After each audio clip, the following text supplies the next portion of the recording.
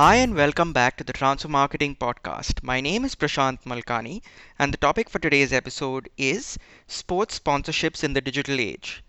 Sporting events are followed by billions all across the globe, and emotions tend to run high, especially when you truly support a team or a club. Hence, this becomes a great opportunity for brands to be present when the viewers have your undivided attention. Sponsorship in sporting events became more prominent once people outside of stadiums started consuming them through their television sets. And now, in the digital age, things are very different. Right from promoting associations through social media to tracking impact. Impact can now be measured throughout an entire game or season by time, clarity, visibility, size, SOV, and even prominence. All these metrics are important because as a brand marketer, your sponsorship placement could be on the lead arm, for example, and though initially the size and prominence might look worth it when seen in a picture or in an actual jersey, but in the real game and how your audience see it on their consuming screens may be very different. So, to help me delve further into this topic, I have a very special guest with us today. Massimo Di Zordo is the head of marketing for Chelsea Digital Ventures, and Chelsea Football Club actually happens to be one that I have supported over the last few years. Prior to his role here, he has been very closely linked to football through his previous roles in the F&B space with Powerhouse and Lavazza. So without further ado, let's dive right in. Hi, Massimo, and welcome to the Transfer Marketing Podcast. It's a pleasure for me to have you here and looking forward to our conversation. Hi, Prashant. Pleasure for me as well. Thank you for inviting me. Great. So, firstly, before we start, I really need to ask you this. Are you a Chelsea fan yourself, or is there another club that you support? Yeah, this is a very tricky question. So honestly, my being Italian, my Right, first team is AC Milan, right. and so I'm quite. But because I'm Italian, so I quite political to say that is AC Milan because it's coming from my country. Great, great. Yeah. So just to dive right in, a lot of brands that have a decent amount of marketing budgets tend to look at sponsorships with sports teams. So it could be football clubs in Europe, or it could be cricket teams in India, or it could even be American football and baseball in the US. The amount of money invested is substantial. So, how do brands gauge their ROI on such costs? And what is the true value of sponsorship nowadays? Yeah, I think it's this is a great question, and this gives me the opportunity to dive a little bit in depth about what a sponsorship is and how the sponsorship has changed over the course of the year. Yeah, Just a note for everybody who listening. Everything I will say is based on my experience as a marketing person. yeah. Nothing pretty related with the football team I represented. And I work for so just personal opinions based on experience that I've done so far in marketing and sponsorship overall. True. Uh, yeah, as you mentioned, company are investing a lot of money. This is true, but at the same time, keep in mind that the level of investment which is required for sponsorship now is quite of something which is more affordable for everybody. Mean to say that thanks to the growth of the social media, now teams are able to sell rights to Yeah, the brands locally. So I mean to say you don't need to go, on the main sponsor on the jersey or on the sleeve sponsor or on the back jersey sponsor to spend that amount of money. You can yeah, take, your brand generally because of course for as Chelsea, many other brands, we do have, a lot of other teams. They do have a lot of audience in India or in China or in Middle East yeah, or in South America. And so you just have, to deep dive, which is the best for you in terms of audience. And then you can do regional activations, which are quite less costly versus big one. But at the same time, they are powerful and they're interesting for a brand. Plus, it's not only a matter of money. imagine you are, a brand which is only in India. Why would you not sponsor a team which is known everywhere? So it just is wasting on money. So Yeah. over the last years, this opportunity, to be very, very localized has helped teams to sell more rights and brands to get into this sponsorship in a very easier and less expensive way. So this is for Yeah. me the first point, which is very important to understand. And when you then say which is the value of sponsorship in Yeah. sports team, I think there are many different ways to answer this question. Mm. No, absolutely. Number one is of course visibility. Yeah. You have a lot of fun that are very the brand is very exposed to because football fans are very engaged with the teams, True. especially now with social media. They are always on and keep watching what they're doing, training, matches, pre-matches, post-matches, interviews. So no, all these things get the fan very engaged with the team. So this is a great opportunity for visibility. On the other side, it's also a way, in somehow to create a reason to believe. So, for example, if you are a sponsor, Yeah.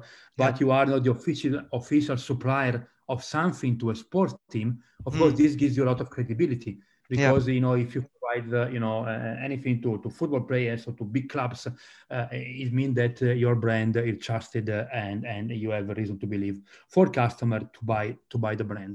True. And third, which is also very important for me, is sharing the same value and being part of a community. So Yeah. for me now, brands are not selling products. Brands now have to create communities of people that want to belong to this community, people that want to share these values, people that want to feel something more than just buying a product. Yeah. Yeah, and whilst you were just speaking, I realized something. That brands that sponsor some clubs or teams will definitely want to promote their association. But where do these brands need to draw the line in how aggressively they should promote this? Because I'm sure that brands don't want to restrict their client base to only the fans of the club or team they sponsor, especially when global brands are involved like Standard Chartered for Liverpool, or Jeep for Juventus, or Emirates for Arsenal and Real Madrid. Yeah, this is a very good question, and this is the question I've asked myself when, as a head of marketing for a brand, I was sponsoring some football teams.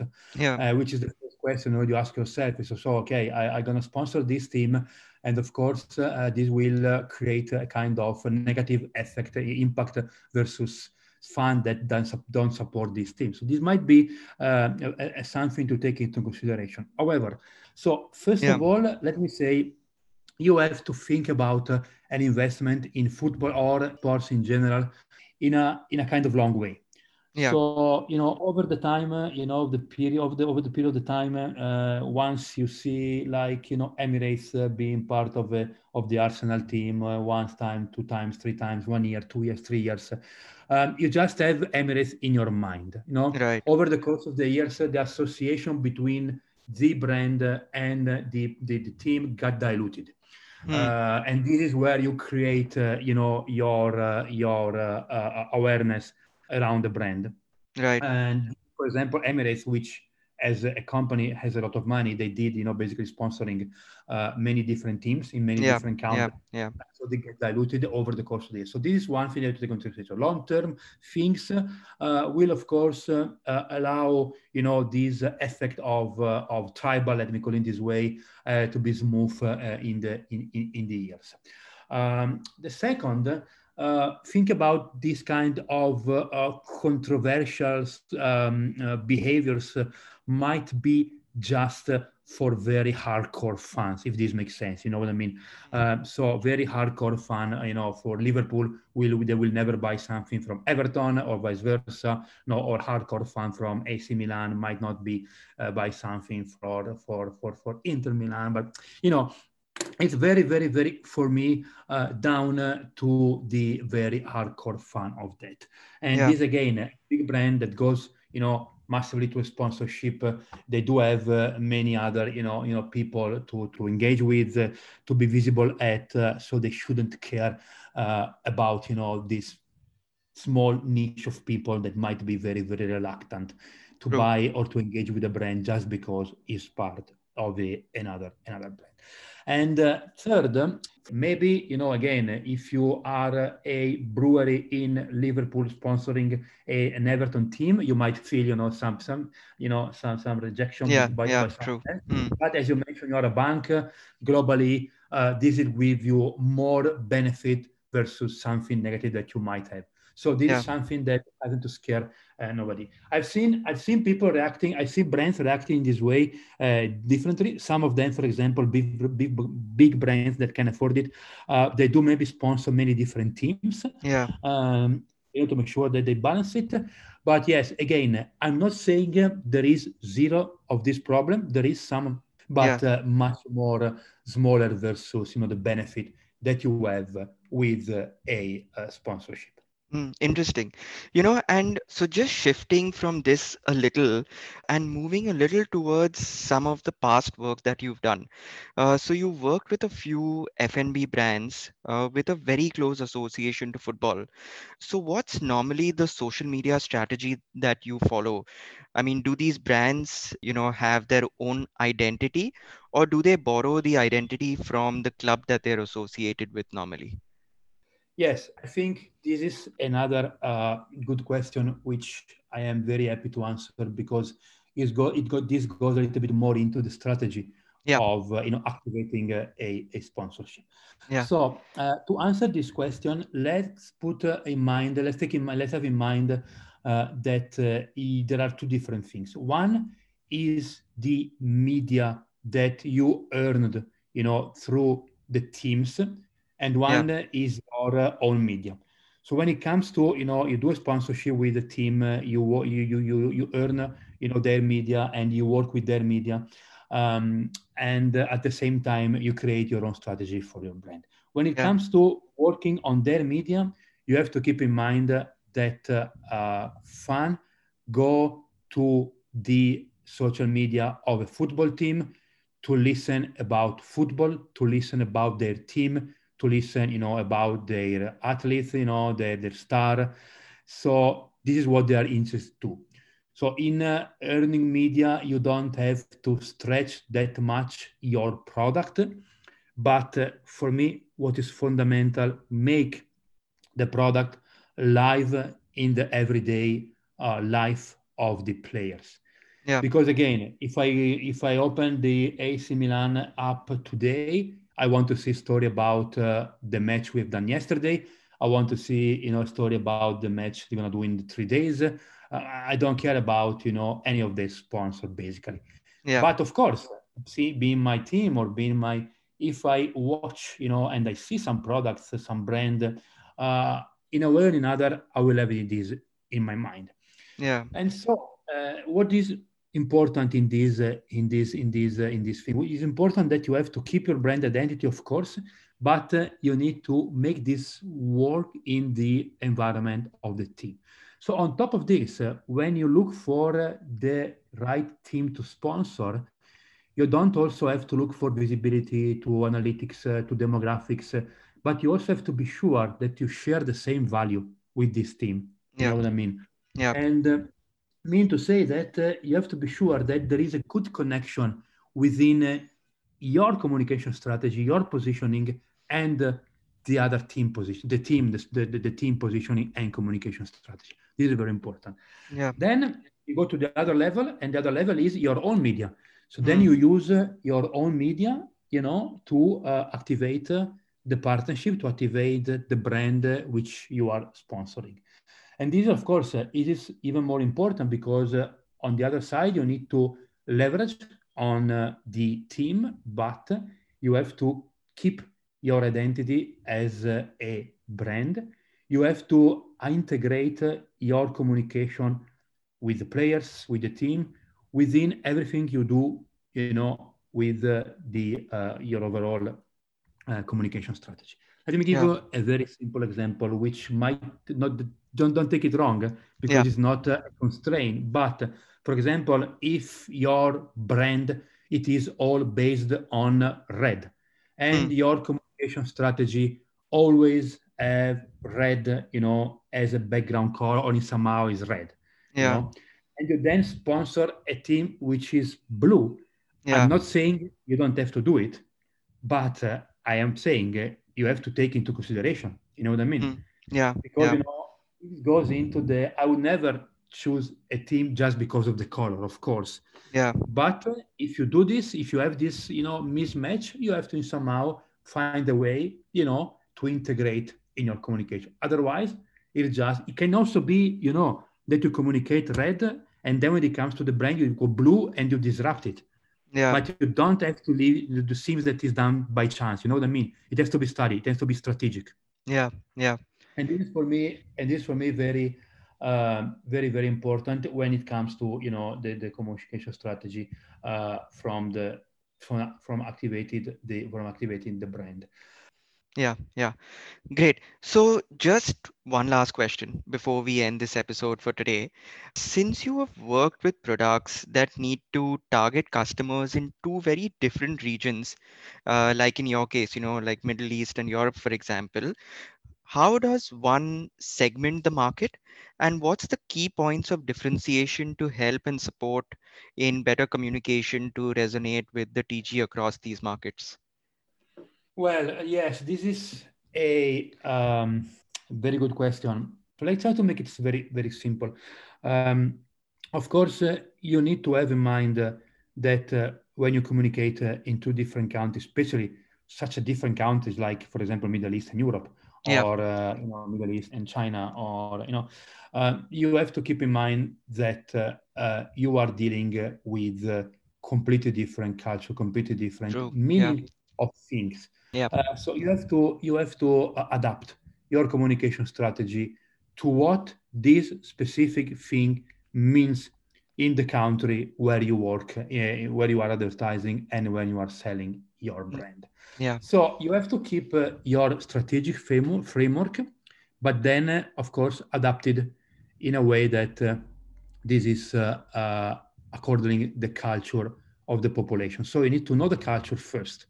You need to understand what does a thing means for the country where you are advertising, or the territory where you are advertising.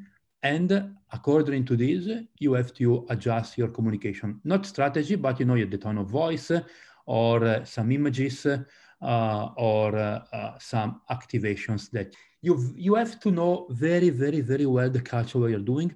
You have to know not only the culture in terms of big of high level things, but also detailed.